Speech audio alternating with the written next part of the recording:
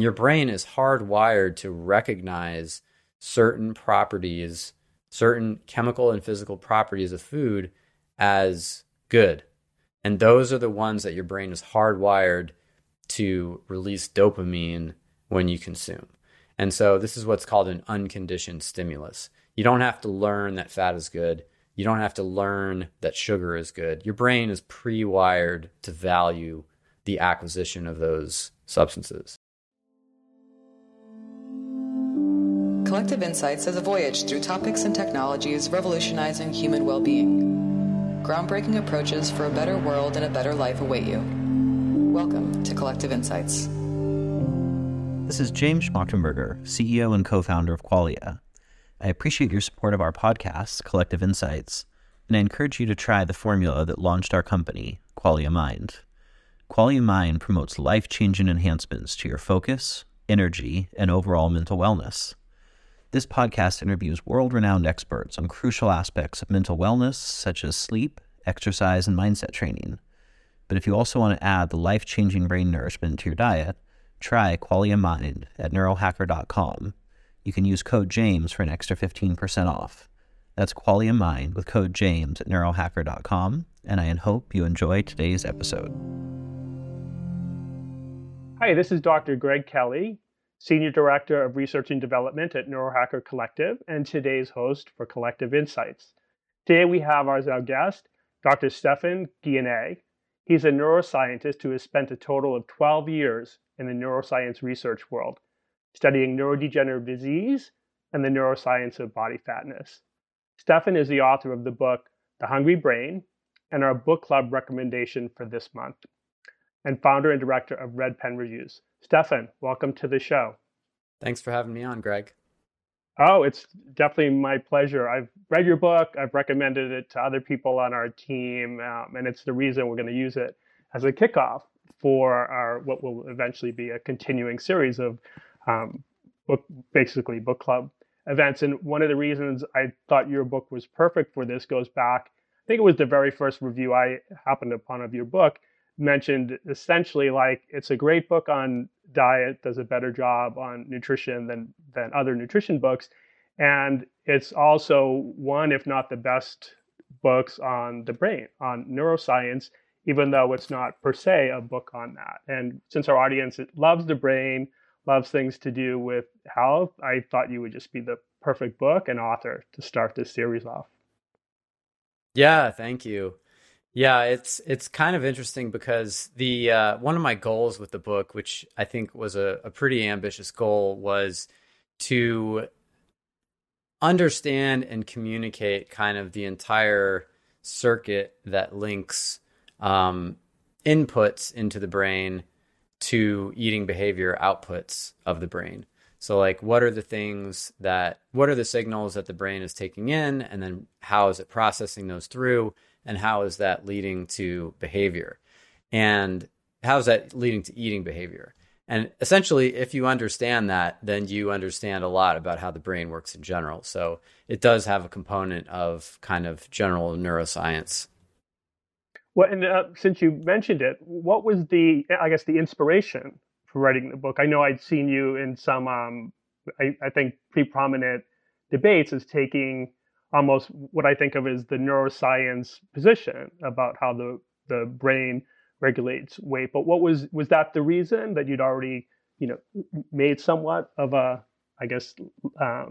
position in the industry, being an expert in this? Well, I think having a platform was certainly part of it that made it easier for me to get a book deal. But the main thing for me was that I felt like I had a really interesting idea to communicate. And it's not my idea. It's, the big picture is something that was put together by the neuroscience community with, some small contributions from my research.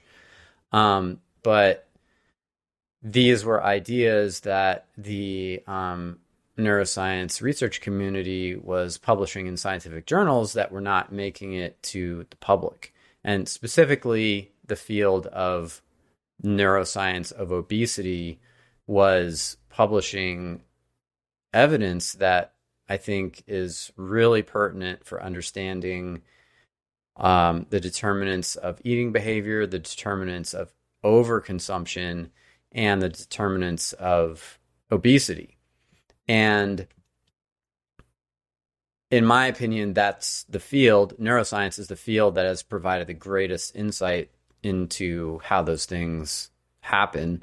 And most of that information wasn't making it to the public. So I'm sitting here in this field, like just soaking up all this really cool evidence that is so informative of why we have the eating behavior that we have and why we gain, more fat than we would like to. And I'm just not seeing any public awareness of that evidence. And so I consider myself to be lucky that I was the person who was able to write this book to pull together all these insights from around my field and related fields and put them into a form that is understandable for the public. So basically, my inspiration was being in a place where I felt like I had significant understanding from being in the field that I was in, and I didn't see that understanding trickling to the public. I felt like I was in a good position to be the person to communicate that because I'd been writing for a while, I had some writing skills, and I had a platform.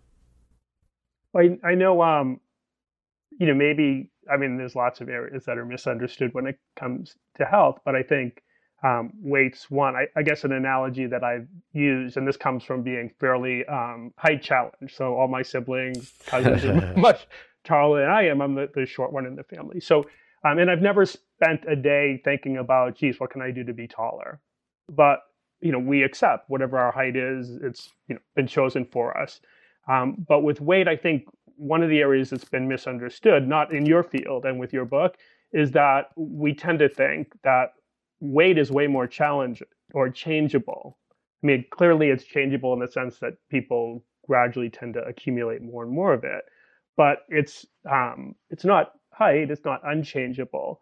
But I think the strategies people have often either been told, right? Kind of, we could say eat less, exercise more being maybe the most dominant theme I've heard through going back to when I was an officer in the Navy, working with people struggling to meet the Navy's weight challenge or weight standards back in the 80s, to even through my professional career.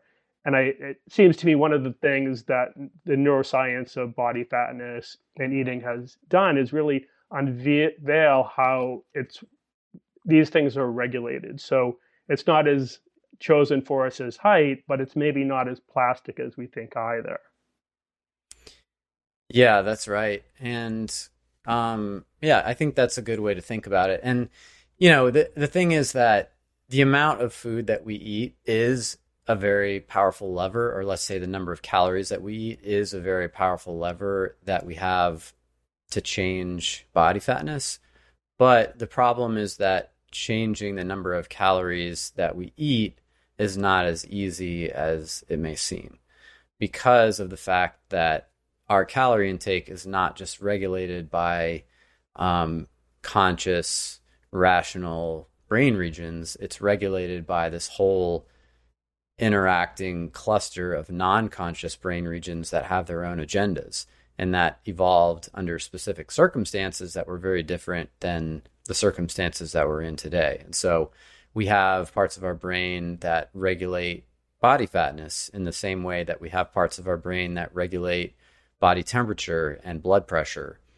And those brain regions are not under our conscious control. They're receiving inputs from our environment and from our physiology, and they're generating outputs. And we can react to those things, but we can't directly control those things. And so, and that's just one example. There are other brain systems that we can talk about as well that control our appetite. Like how hungry are you? Is that something that you chose for yourself, or is that just the product of your physiology interacting with your neuroscience? I think it's pretty clearly the latter. You can't just think your hunger away. And so, and that's not to say we have no control, but the control is very indirect. So we can't just shut hunger on and off like a light switch. It's something that arises on its own and that goes away under certain circumstances, like we eat food. And so I think you said it well in saying that we do have some control. We obviously, like if somebody put a gun to my head and said, don't eat that plate of food in front of you, or don't eat that bowl of ice cream, let's say, then I wouldn't eat it, right? But if there's not a gun to my head, then I probably am going to eat it if it's right in front of me and it, looks delicious. And so there are these non-conscious brain systems that, let's say, they strongly suggest what kind of eating behavior we should have. They're not dictating, but they're strongly suggesting what kind of eating behaviors we should engage in. And if you don't want to do what they say or what they're strongly suggesting, you're basically going to have a struggle on your hands. You're not going to be eating to hunger. You're not going to be satisfying your cravings. And you're basically going to be in a situation where your conscious, rational, so-called system 2 brain processes are battling your non-conscious, instinctive system 1 brain processes indefinitely. And that's a situation that's not very sustainable for most people. And that's one of the reasons why, it's a key reason why you see weight regain in weight loss trials. So people, they adopt a weight loss strategy, like let's say a low-fat diet or a calorie-controlled diet or a low-carb diet. And usually they'll get maximum weight loss sometime around 6 months into the diet. Usually that maximum weight loss will not be as much as they hoped it would be. And then usually over the course of the next 6 months, they will regain some portion of the weight they had lost over the first 6.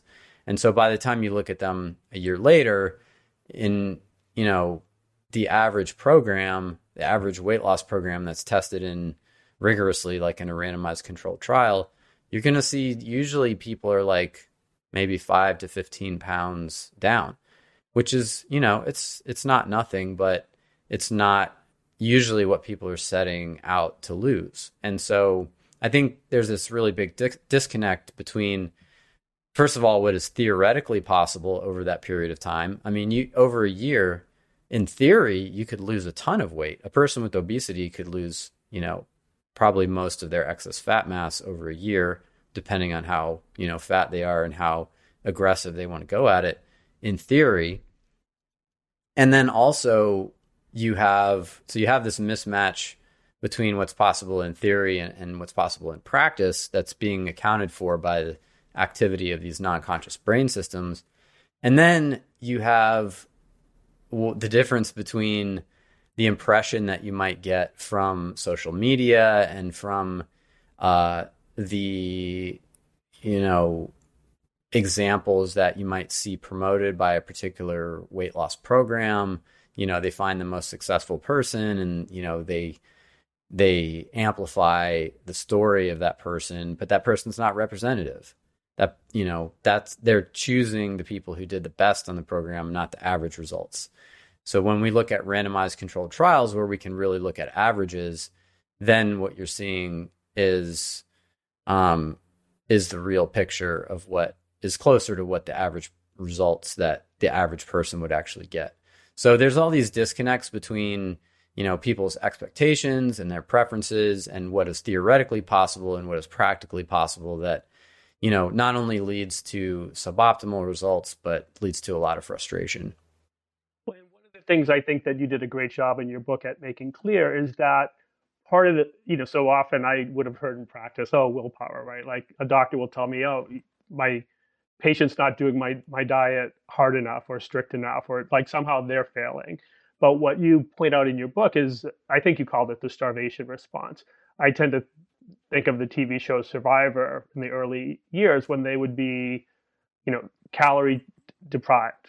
They wouldn't have enough food. So you start to see this slew of different behaviors pop out, which on the, that TV show would be, they'd be a bit more lethargic.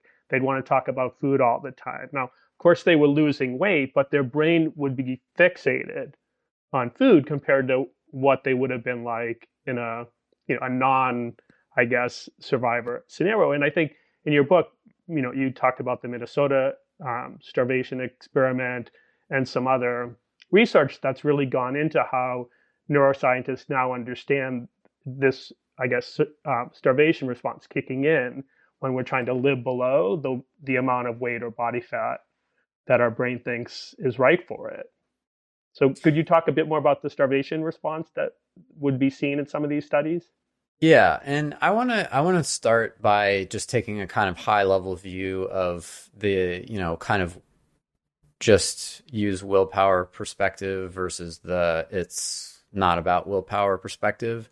And, I think it's obvious that willpower does play some kind of role. Like, I think if you have no discipline at all, it's going to be hard to do anything directly or indirectly to regulate your weight.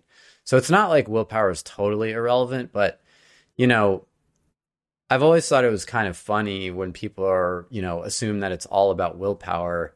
All you have to do is generate willpower and not eat all of these, not eat the excess calories that you're currently eating. And I'm like, it's almost like people assume that the average person can just generate infinite willpower indefinitely every day forever. It's like, where is all this willpower going to come from? We're not superhuman. We have the willpower that we have that's determined by our genes and environment. And so even the amount of willpower that we have is not completely under our conscious control.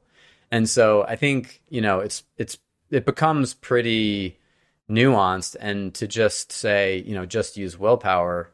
Well, what's your strategy for giving people the willpower to resist, the starvation response for years, potentially for the rest of their lives, as they continue to eat less food than their body is telling them to? Like, what's your strategy for making all of that willpower?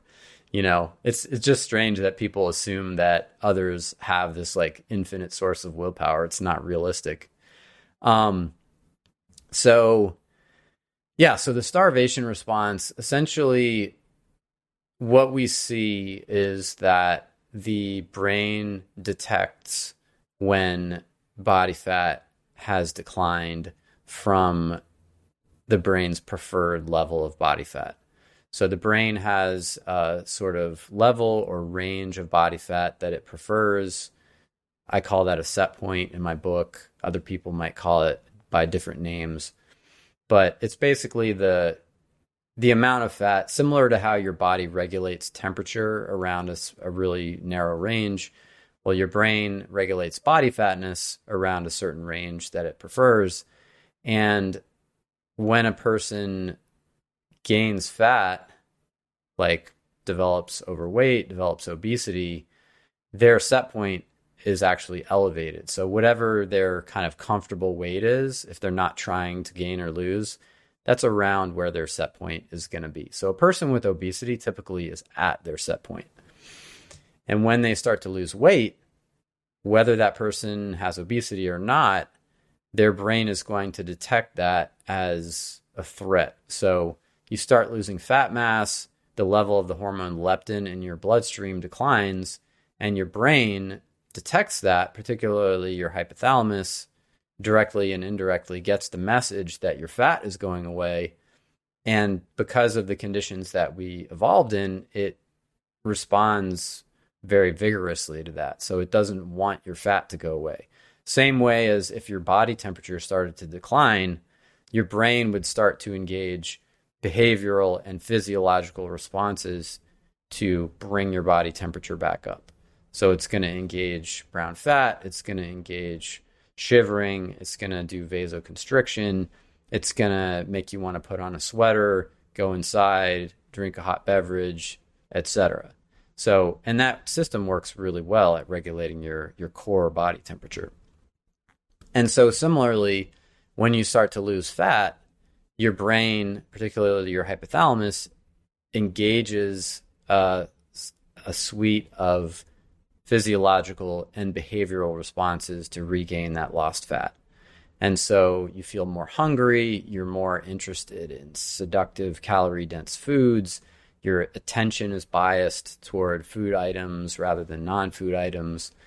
If you lose enough weight, your metabolic rate will start to slow, so you're burning fewer calories even per unit lean mass. So your metabolic rate kind of slows down.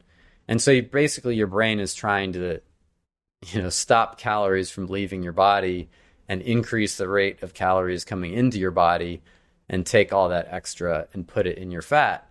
And that continues until you've regained your lost fat mass, and then your brain is kind of satisfied and you're fine.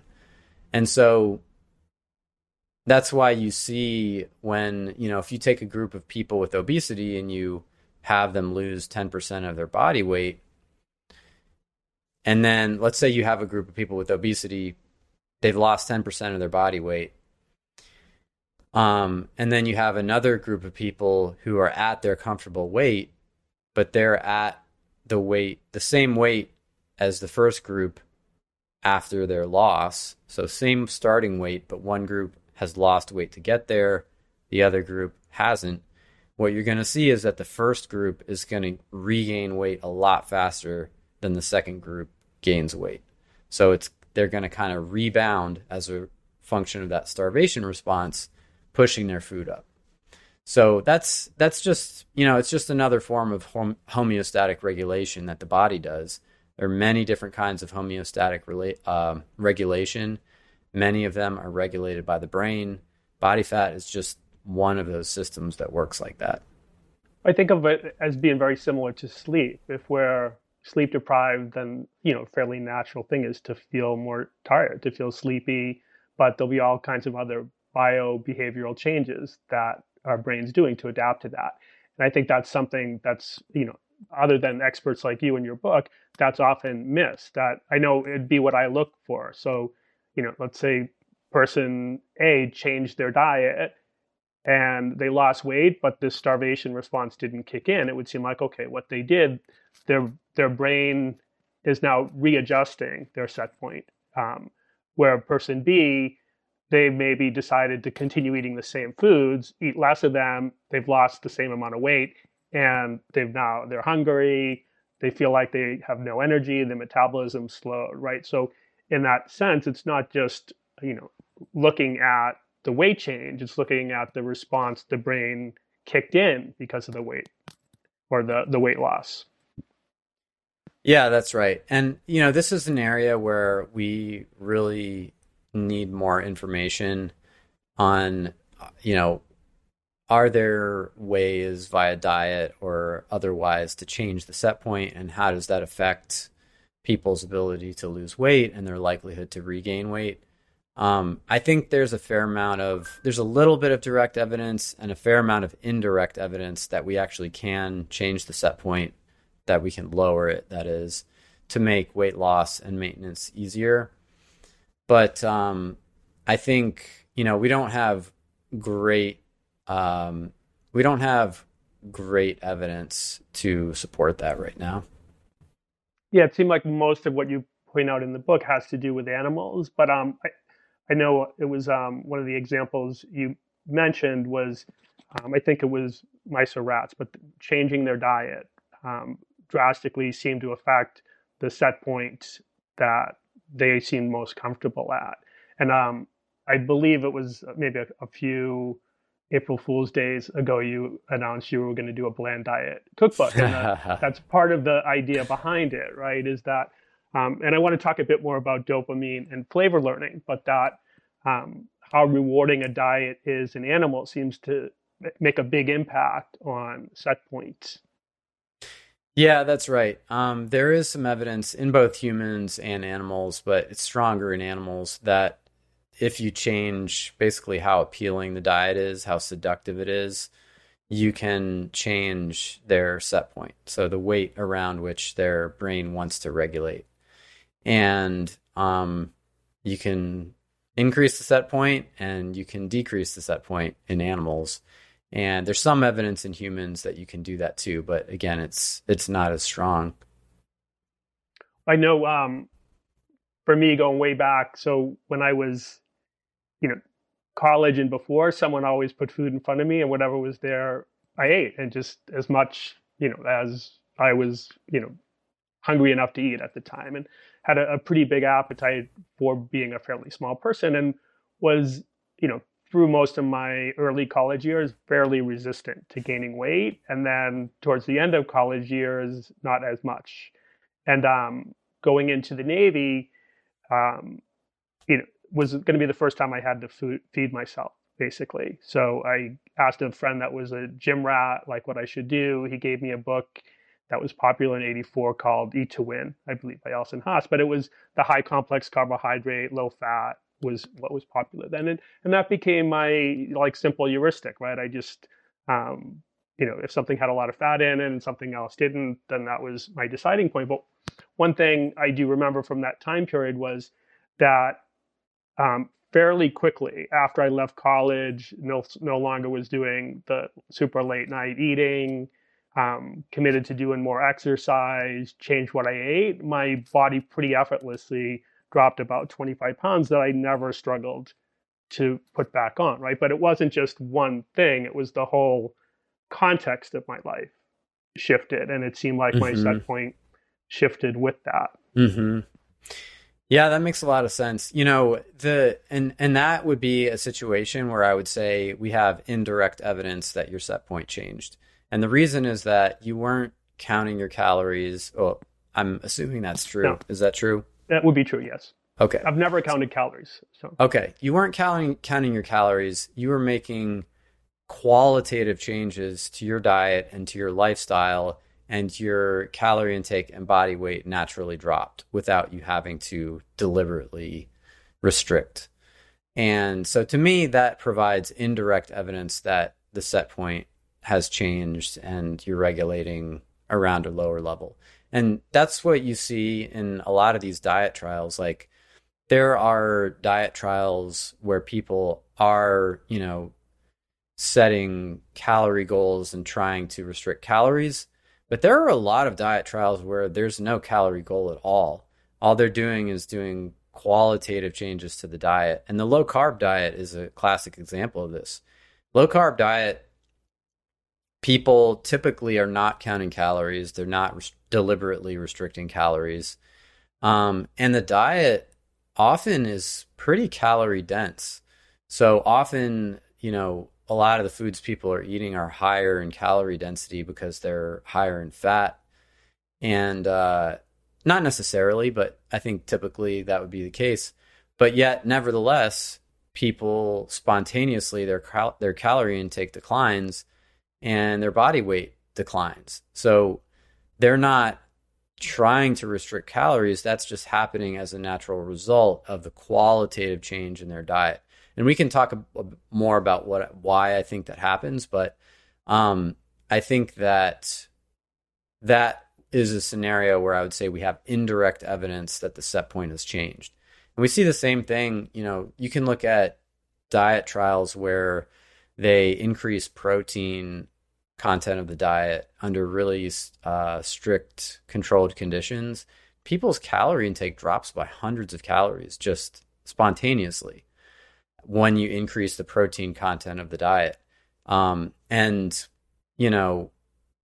trials that I'm thinking of, some people would, their kind of immediate objection would be, well, if carbs are the reason they're overeating and the protein's replacing carbs, then that would be why. But in these trials, they were replacing fat with the protein. And so like the carb content is not changing. What's changing is the fat to protein ratio. And you can see, it works the same way with carbs and with fat, basically. If you replace either one with protein, people's calorie intake spontaneously declines. And anything you do to go away from a diet that's rich in both carbohydrate and fat. So if you reduce fat or you reduce carbohydrate, even if you're increasing the other macronutrient proportionally, total calorie intake tends to spontaneously drop and body weight tends to spontaneously drop. So I think there are these factors, and there are lifestyle factors too. It's not necessarily all just about diet, but there are these things that you can change in your diet that cause spontaneous decline in calorie intake and body fatness. And to me, we don't have the neuroscience in humans to say,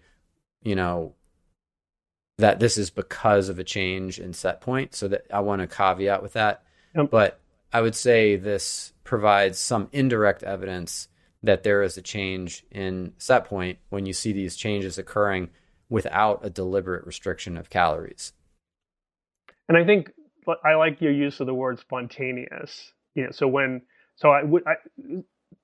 Would this be fair to say that if someone's struggling with or dissatisfied with the amount of weight and eating a certain diet, eating less of the same foods is maybe more likely to cause that starvation response, but qualitatively shifting the diet in a way that maybe now you effortlessly lose weight would be an indirect idea of these qualitative changes made an impact on set point, where simply trying to eat less of what you're already eating is maybe less likely to work. Yeah, I tend to think that that is the way that has a higher likelihood of success. And, I just want to be clear that I'm not presenting this as the, weight loss silver bullet, lose every last gram of excess fat.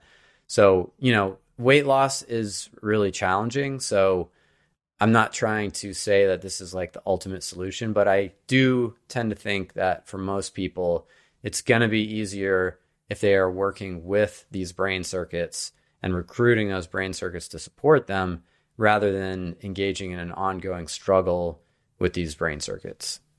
Well, great. This is a great segue now into dopamine, which I know our community loves to hear about dopamine, and it was one of the star neurotransmitters in your books. Can you tell us a bit about the role dopamine has in food learning, or would conditioned flavor learning be a right term to use, or is there one neuroscientists prefer?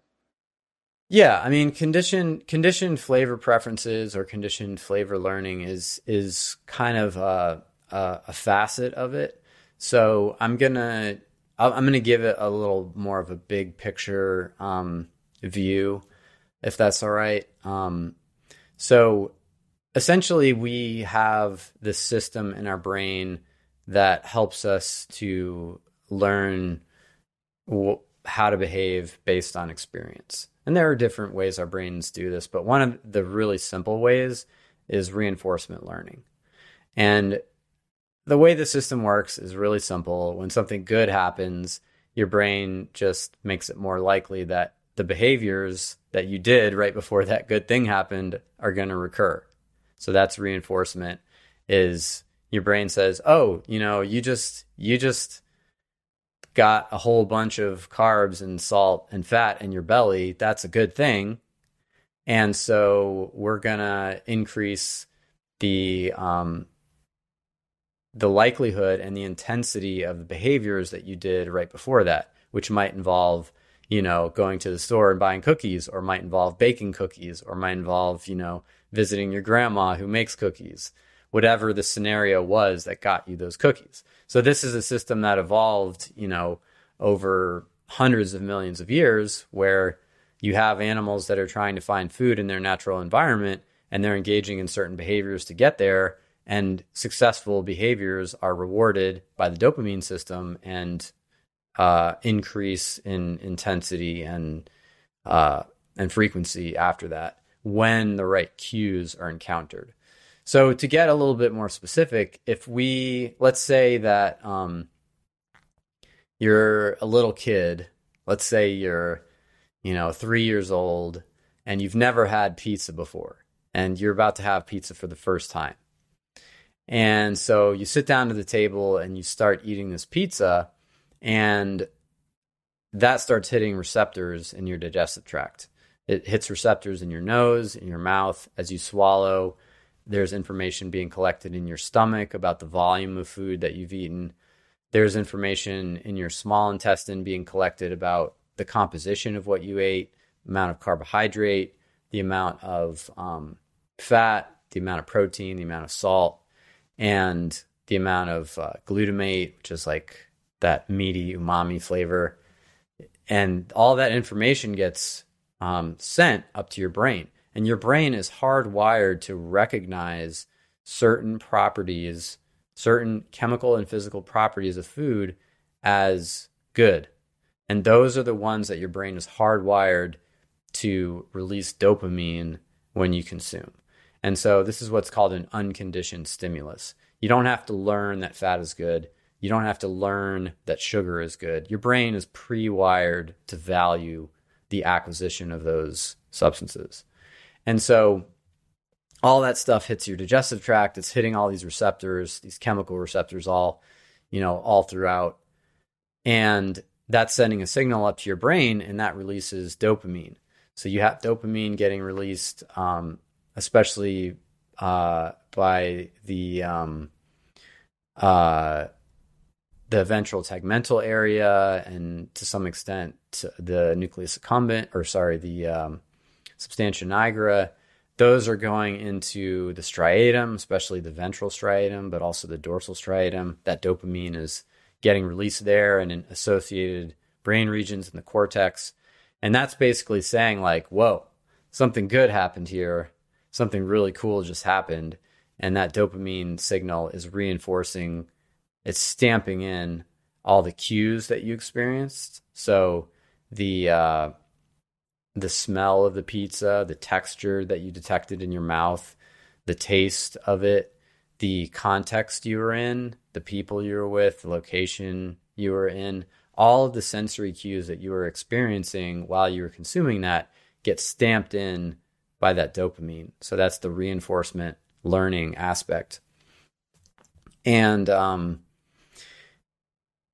so the next time you experience those same cues, so let's say, it's a week later and you smell the smell of pizza, your brain recognizes that smell. Well, that's a cue that's associated with all of these desirable nutrients, right? That's a cue that predicts all of these desirable nutrients. So bam, it's going to activate that behavioral program again of seeking and consuming that pizza. So your subjective experience is going to be that you experience a motivational state.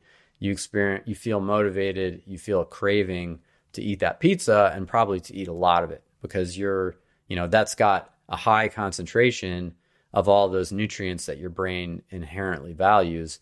And so you're going to want to really chow down on that to get all these valuable nutrients that would have increased the survival and reproduction potential of your distant ancestors.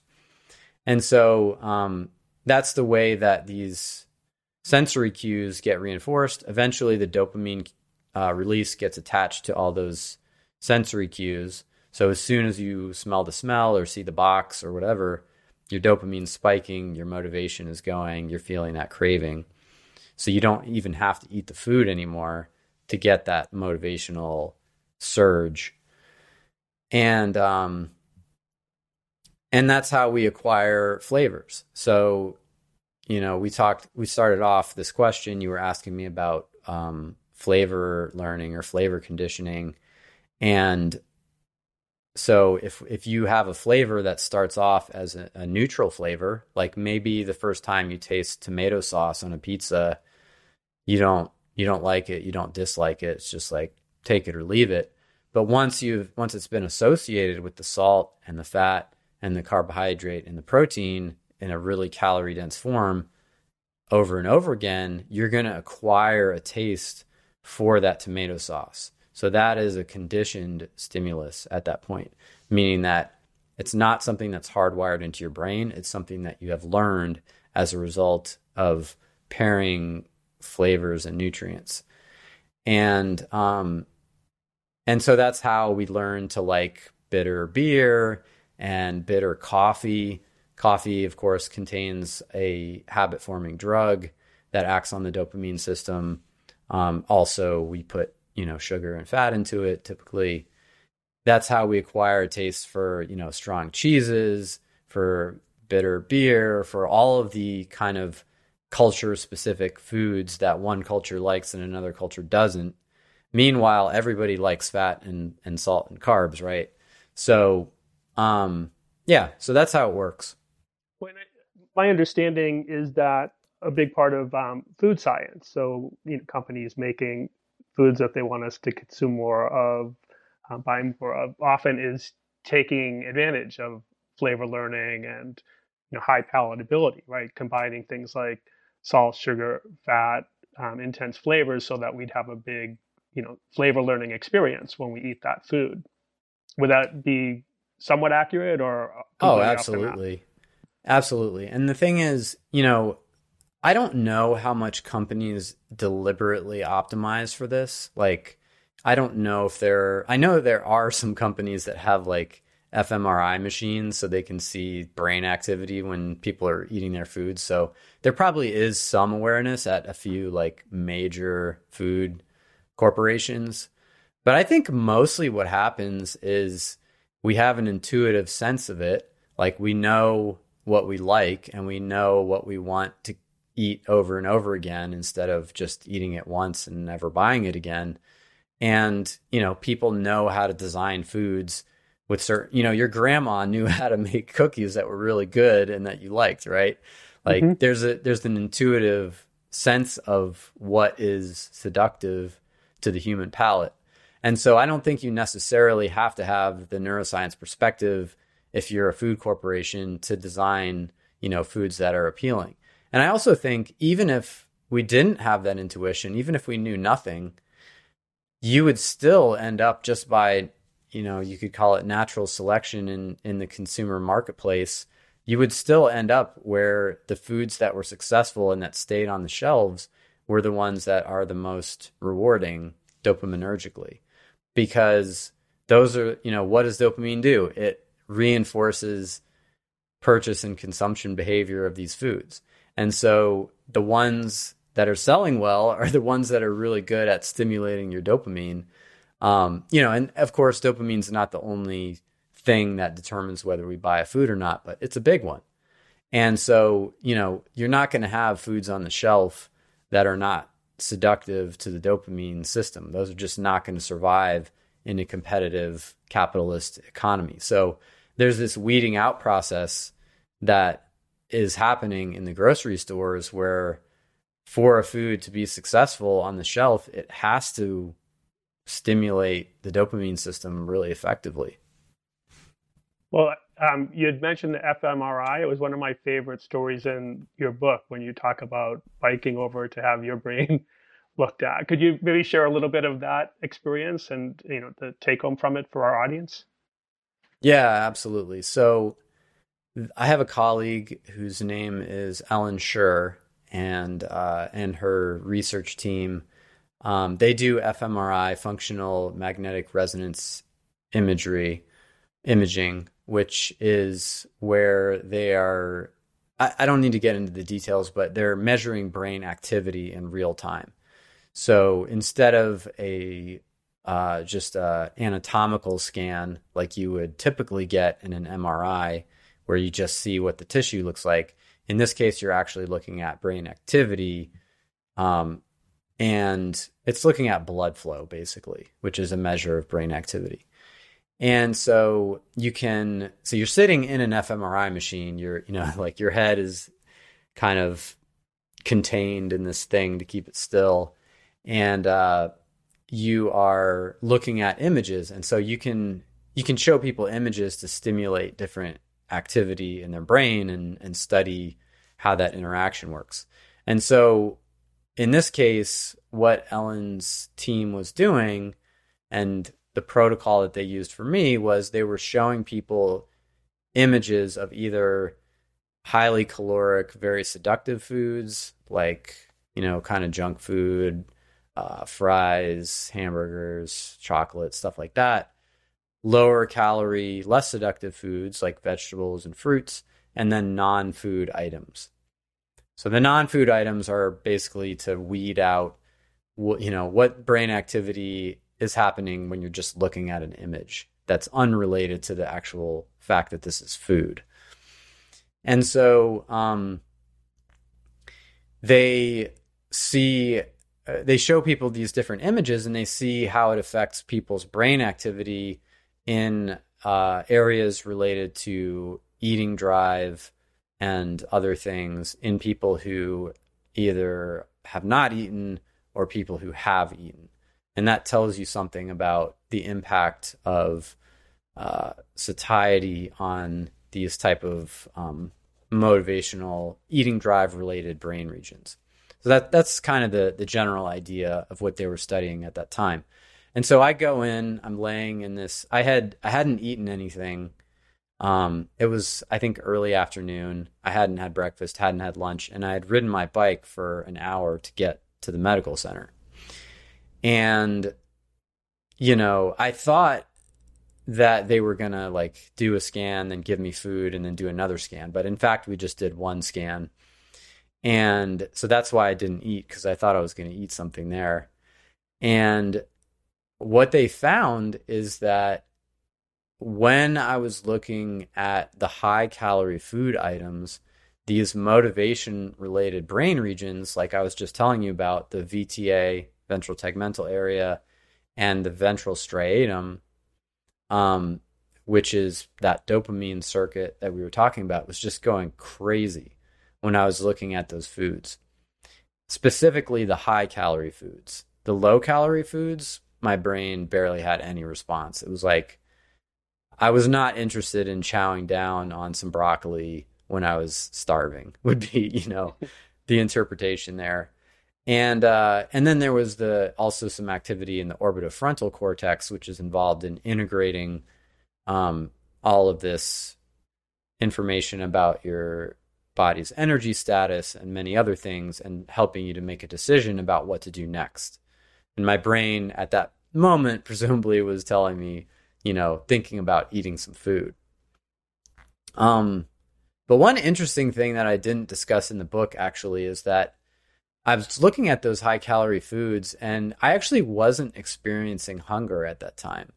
So I wasn't like, I wasn't consciously aware of feeling like, I could totally chow down on this pizza right now. And the reason is that I was getting an uncomfortable side effect from the fMRI. I was getting something called peripheral nerve stimulation. And that's something where the MRI is such a powerful magnet, it'll actually trigger some of your motor nerves. And so I had this nerve in my abs that was just like firing every time the fMRI was going on. And it was really uncomfortable. I didn't know what it was. And so it was kind of freaking me out.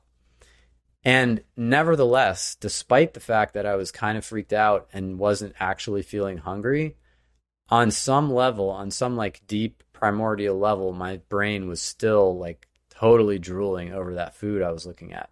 And so I think that's really a really interesting example of how, these brain circuits, when you're in an energy depleted state, especially, are really, really interested in calorie dense foods, but you're not necessarily like, if there's another stimulus that's more important at the time, like perception of danger, then that's not necessarily going to trickle up to your conscious perception. It might not be until after the danger has passed that you experience that craving. I think, to me, one of the takeaways was, again, just below that level of our awareness, how powerful the brain was acting to correct an energy imbalance, which yours was short term because it was just, one or two missed meals and some exercise. But as you mentioned, if someone's been, calorie restricted to lose a lot of weight, that's, it might be reasonable to think their brain's going to be in a state like that much of the time. Yeah, that's right. And my brain those circuits were really activated. That was one of the strongest responses they had ever seen in my substantia nigra and VTA. So the exercise and the fasting that I did, my brain was really fired up on that non-conscious food-seeking level. One of the things I wanted to get to, and now is, I think, a good time, would be, since your book came out, because it's a few years old at this point, has there been any new research that's really grabbed your eye, or any new research that might have said, oh, this really confirmed something that I was less sure about when I wrote the book? Yeah, I think, I'll give you two examples. I'm going to do a high level answer to this first, and then I'm going to give you two examples, one that confirmed something in the book and one that has challenged something in the book. So the big picture I want to say is that there's been a lot of research on this that has happened since I published my book, but also even aside from that, being the director of Red Pen Reviews and kind of like bathing in issues of information quality and how do you write the best book you can possibly write, and how do you judge what's high information quality and what's low. Like, I've just gotten better at interpreting evidence over time. And so I think even the evidence I had at the time, I think I could do a better job of interpreting now. But in addition, the research has moved on over time. And so there are some updates. So the one that I'll say that has challenged something in the book is there's been some research primarily from this researcher named Herman Poncer, who I've read his book. Okay, Burn. yeah, it's a great book. It's a great book. I would Burn. agree. Excellent book. Yep. Yeah.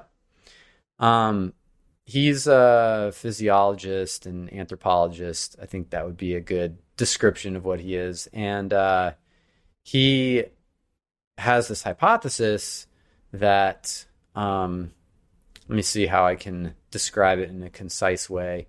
So I think everybody always kind of assumed that when you exercise, your calorie expenditure goes up, and obviously it does while you're exercising. We get hot, we get sweaty, your body's burning more energy. And people always assumed that extra energy that you burn when you're exercising just kind of gets added on top of the total that your body is burning each day. And so if your body at rest burns 2,000 calories and you do 500 calories of exercise, you're going to burn 2,500 a day. And that's kind of what everybody always just assumed. And all the energy expenditure calculators pretty much ever have assumed that. And basically he's saying, no, I don't think that's right. What the body does over long periods of time, if you're exercising regularly, your body cuts back on your energy expenditure from other stuff in order to constrain your total energy expenditure for the day. So in that situation, if you're consistently exercising, burning 500 calories from exercise a day, every day for, let's say, a year, 2 years, you're not going to be burning 2,500 calories anymore. You're going to be burning like 2,100 or maybe 2,150, whereas your previous was 2,000. If you weren't exercising, you're at 2,000. So your body, it's not that your body is getting more efficient in exercise itself. It's that your body's getting more efficient about all the other stuff. Your basal metabolic rate is declining to keep your total expenditure under control. And so he has this hypothesis, and he's collected some data that support it. I think, there have been some, I think, effective critiques of it from Javier Gonzalez, for example, had a really great paper recently that was critiquing Herman Poncer's model. So it's not like completely airtight, but there's some pretty compelling data for it. And I think based on what I've seen, it's probably at least partially correct. And it might even be entirely correct. So basically this assumption that we had, this simple, addition, this simple arithmetic that we used to do for total energy expenditure may not be correct. And that was one of the assumptions in my book that I made in one of the earlier chapters, is that, you do more physical activity, you burn 500 calories a day in physical activity, and that's, an important change to your overall energy balance sheet. But in fact, that may not be true. It may be the case that your exercise just is not as powerful of a lever as we thought over your body fatness and your overall energy balance, and that in fact it really is more about how much you eat. And I think that's kind of consistent with the fact that if you look at randomized trials of diet interventions for weight loss versus exercise interventions, the diet interventions tend to be a lot more effective. So you do get some weight loss with exercise interventions, but the effect size is smaller. It's smaller than you would predict, and it's a lot smaller than you would predict if the additive model of energy expenditure were correct. And it's a lot smaller than what you get from dietary changes. So I think that's one update that I think is pretty important. And that suggests that the diet piece, if that's true, it suggests the diet piece is a lot more important for weight control than the exercise piece, at least for weight loss. And then the second thing where research has just confirmed and fleshed out something that the book has talked about is I talk about how the brain I talk about the way that the brain gets the information from the digestive tract that allows it to measure the nutrient content of what you ate to determine how much dopamine to release. So somehow that signal has to get from your gut to your brain for your brain to know how much dopamine to release in response to that fat and carbohydrate and salt, etc. And at the time I wrote my book, there was only speculation. Well, there was more than speculation, but we didn't know how it got from the gut to the brain. I'm a neuroscientist, so my bias was that it was conducted by nerves. That would make the most sense because nerves just have a much more the information content that you can deliver from nerves is just much richer than what you can deliver from hormones. Hormones are a really crude communication method, whereas nerves are a very sophisticated communication method physiologically. And so that was my bias, and that was confirmed. I didn't say that in the book, by the way, but that was confirmed. And essentially what we now know is that there are specialized cells in the lining of the digestive tract, especially the small intestine, that detect nutrients in food. They detect the fat and the carbs and other nutrients. And those cells, they're called neuropod. Gastropod? Okay, yeah. Neuropod, yeah. Neuropod cells. And they are, I think that's right. Isn't it neuropod? I think that's right. Anyway, they're directly connected to the nervous system. So they are directly connected both to the intestinal lumen, the inside of your digestive tract, and to a neuron. And so they detect those compounds in your digestive tract, and they directly stimulate those nerve terminals, and that then takes its winding path up to your dopamine centers that releases dopamine in the brain. So, and those neural pathways, if you stimulate them, are powerfully reinforcing. So that shows that this, nutrient gut-brain pathway is mediating a reinforcement signal that has a powerful impact over our motivations and our behaviors. Yeah, I saw. I think it was when the research first was those cells. I would use the term tasting, but tasting sugars that made it, to that point. So it wasn't just what we can taste in our mouth; it's what our gut-brain axis is tasting and responding to. So with that segue, we're starting to run short on time, and I wanted to find out if there was any really suggestions that you would make for an audience member that's maybe been struggling with trying to lose weight. I'm not saying that they have to be human studies, but just some things that based off either indirect or animal that you feel like this would be an experiment that might be worth running if the things you've been doing haven't worked to date. Yeah, so as I said earlier, I think the strategy that I prefer is of trying to understand that we have these non-conscious brain systems that are influencing our motivations and our behavior, And instead of trying to fight those systems, try to understand what they are and work with them, and even try to recruit them to support our weight management goals. And so there are a number of things that I talk about in my book that you can do in that regard. But I think some of the simplest and most impactful ones, one is to control your food environment. So as we talked about this dopamine motivation system, it's triggered by sensory cues that predict the acquisition of certain nutrients. And so if you're, that's a complicated way of saying, if you're in your kitchen and there's chips on the counter, you're probably going to want to eat them really bad. And so don't have chips on the counter. But it goes beyond that to, you don't want to have the sight or smell of seductive food items in your personal environment if you can avoid it. So don't have things on the counter, don't have things that are easily accessible in the place where you spend most of your time. So outside of meal times, at home and at work.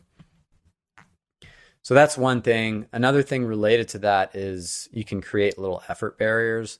Because a lot of times, you might be motivated to eat. Maybe you're a little hungry, maybe you're a little bored, but you're not like starving.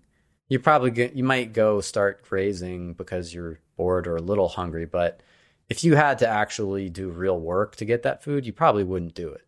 And in fact, if you knew in the back of your head that you would have to do that work to get the food, you probably wouldn't even think about it.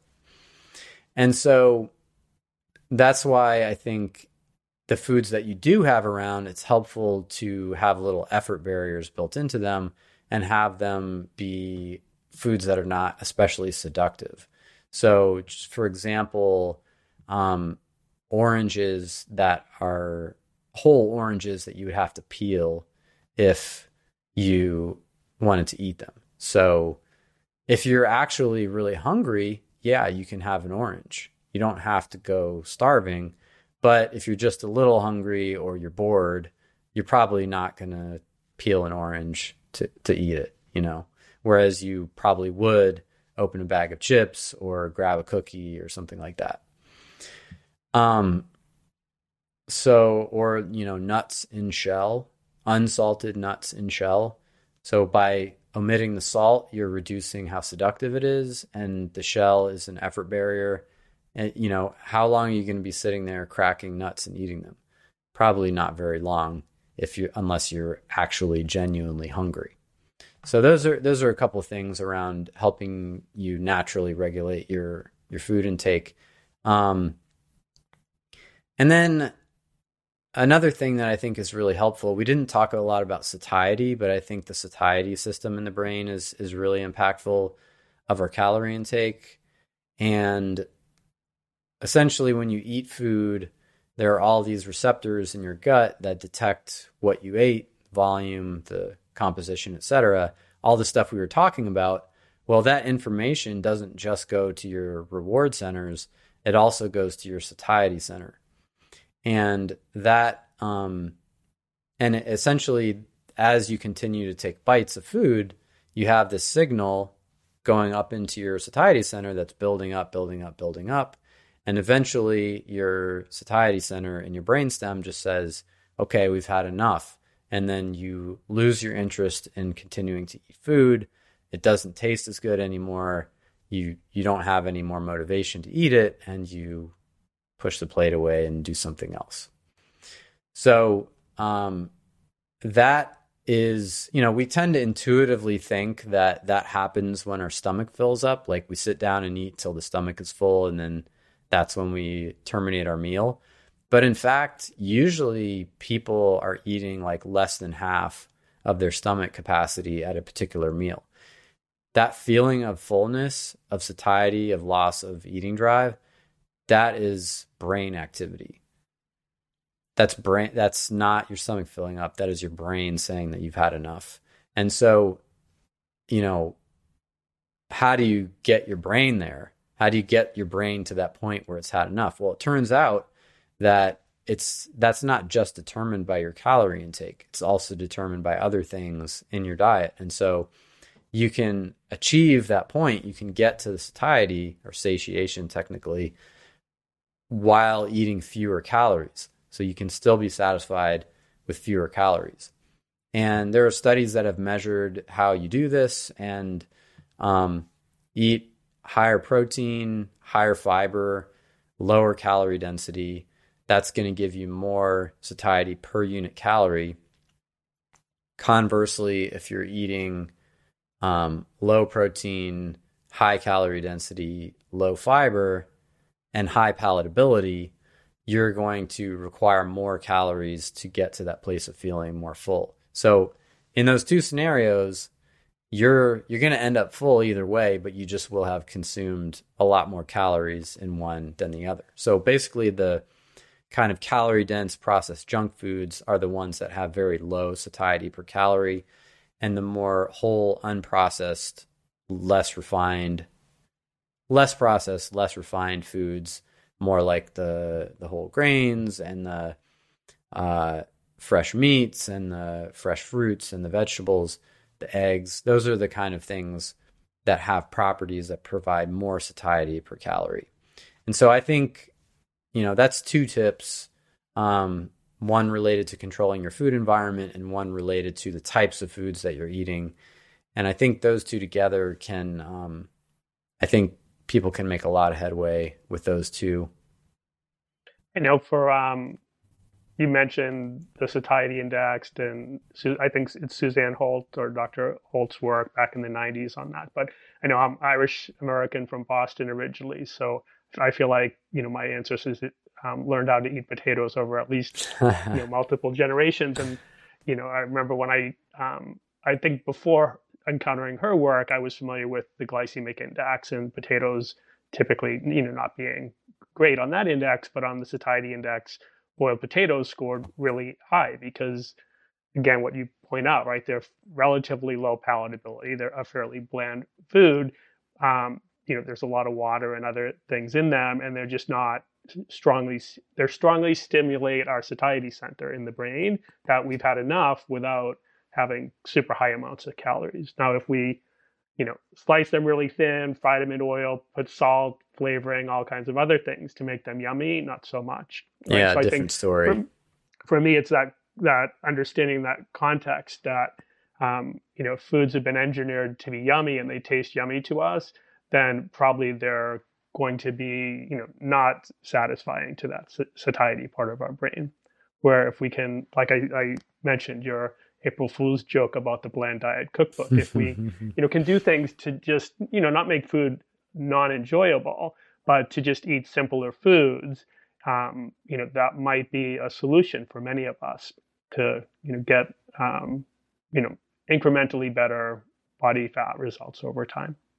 Yeah, I think that's helpful. And, simple food is what our distant ancestors ate. If you look at what hunter-gatherers eat, it's incredibly simple. They didn't have, most of these cultures didn't have salt. They didn't have any kind of flavorings, or very few, and none that they used on a regular basis. They didn't usually have added fat, or added sugars. They were just pulling foods out of the ground or pulling fruits off plants or, killing animals and eating the meat cooked or, in some cases, for example, the fruit raw. So really minimal processing. Cooking was really the main processing method. And I think, that was the context that the human brain did a lot of its evolving in. The human brain didn't evolve to eat these foods that are just like maxed out on calorie density and palatability and seductiveness. And so I think it just overstimulates us and we lose control.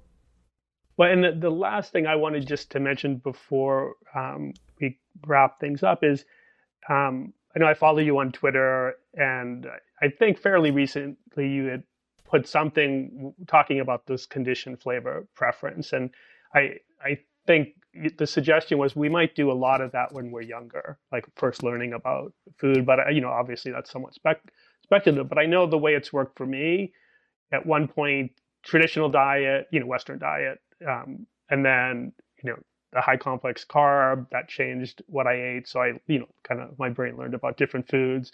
I became a vegetarian for 6 years. I'd never eaten a whole bunch of things that then I was forced to try. And what it's always seemed like for my brain when it encounters a new food that it hasn't had before, and typically these are simple foods, but persimmons would be an example from maybe 5-6 years back.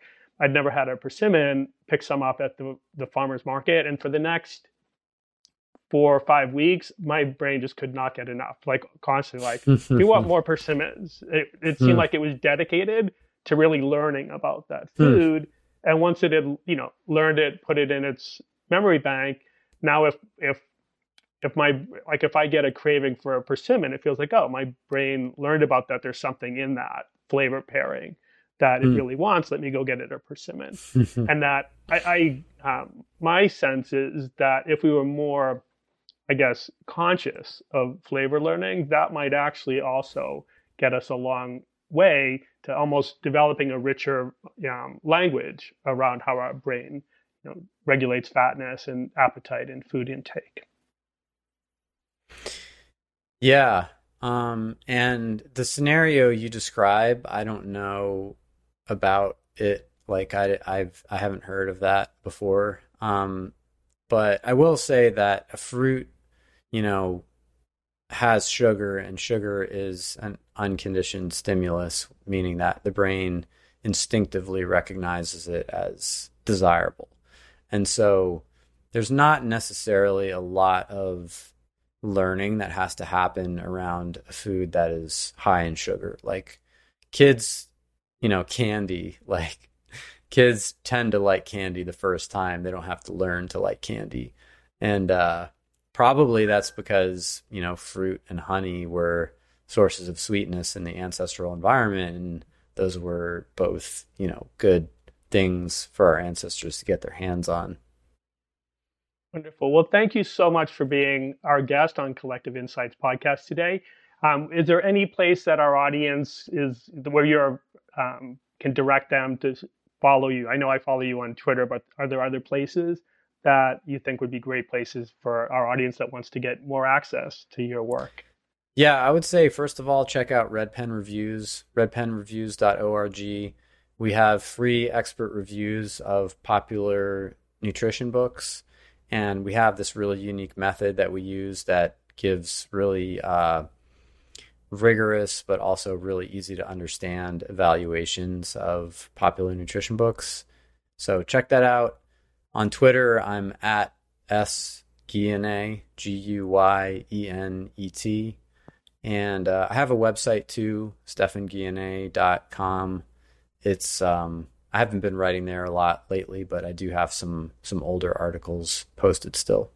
Well, thank you so much. And again, thanks for being with us today on Collective Insights.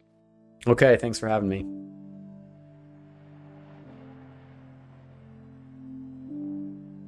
This podcast is for informational purposes only. The podcast is not intended as a substitute for professional medical advice, diagnosis, or treatment. You should not use the information on the podcast for diagnosing or treating a health problem or disease, or prescribing any medication or other treatment. Always seek the advice of your physician or other qualified health provider before taking any medication or nutritional, herbal, or homeopathic supplement, and with any questions you may have regarding a medical condition. Never disregard professional medical advice or delay in seeking it because of something you have heard on this or any other podcast. Reliance on the podcast is solely at your own risk. Information provided on the podcast does not create a doctor-patient relationship between you and any of the health professionals affiliated with our podcast. Information and statements regarding dietary supplements have not been evaluated by the Food and Drug Administration and are not intended to diagnose, treat, cure, or prevent any disease. Opinions of guests are their own, and this podcast does not endorse or accept responsibility for statements made by guests. This podcast does not make any representations or warranties about guest qualifications or credibility. Individuals on this podcast may have a direct or indirect financial interest in products or services referred to therein. If you think you have a medical problem, consult a licensed physician. This podcast is owned by Neurohacker Collective.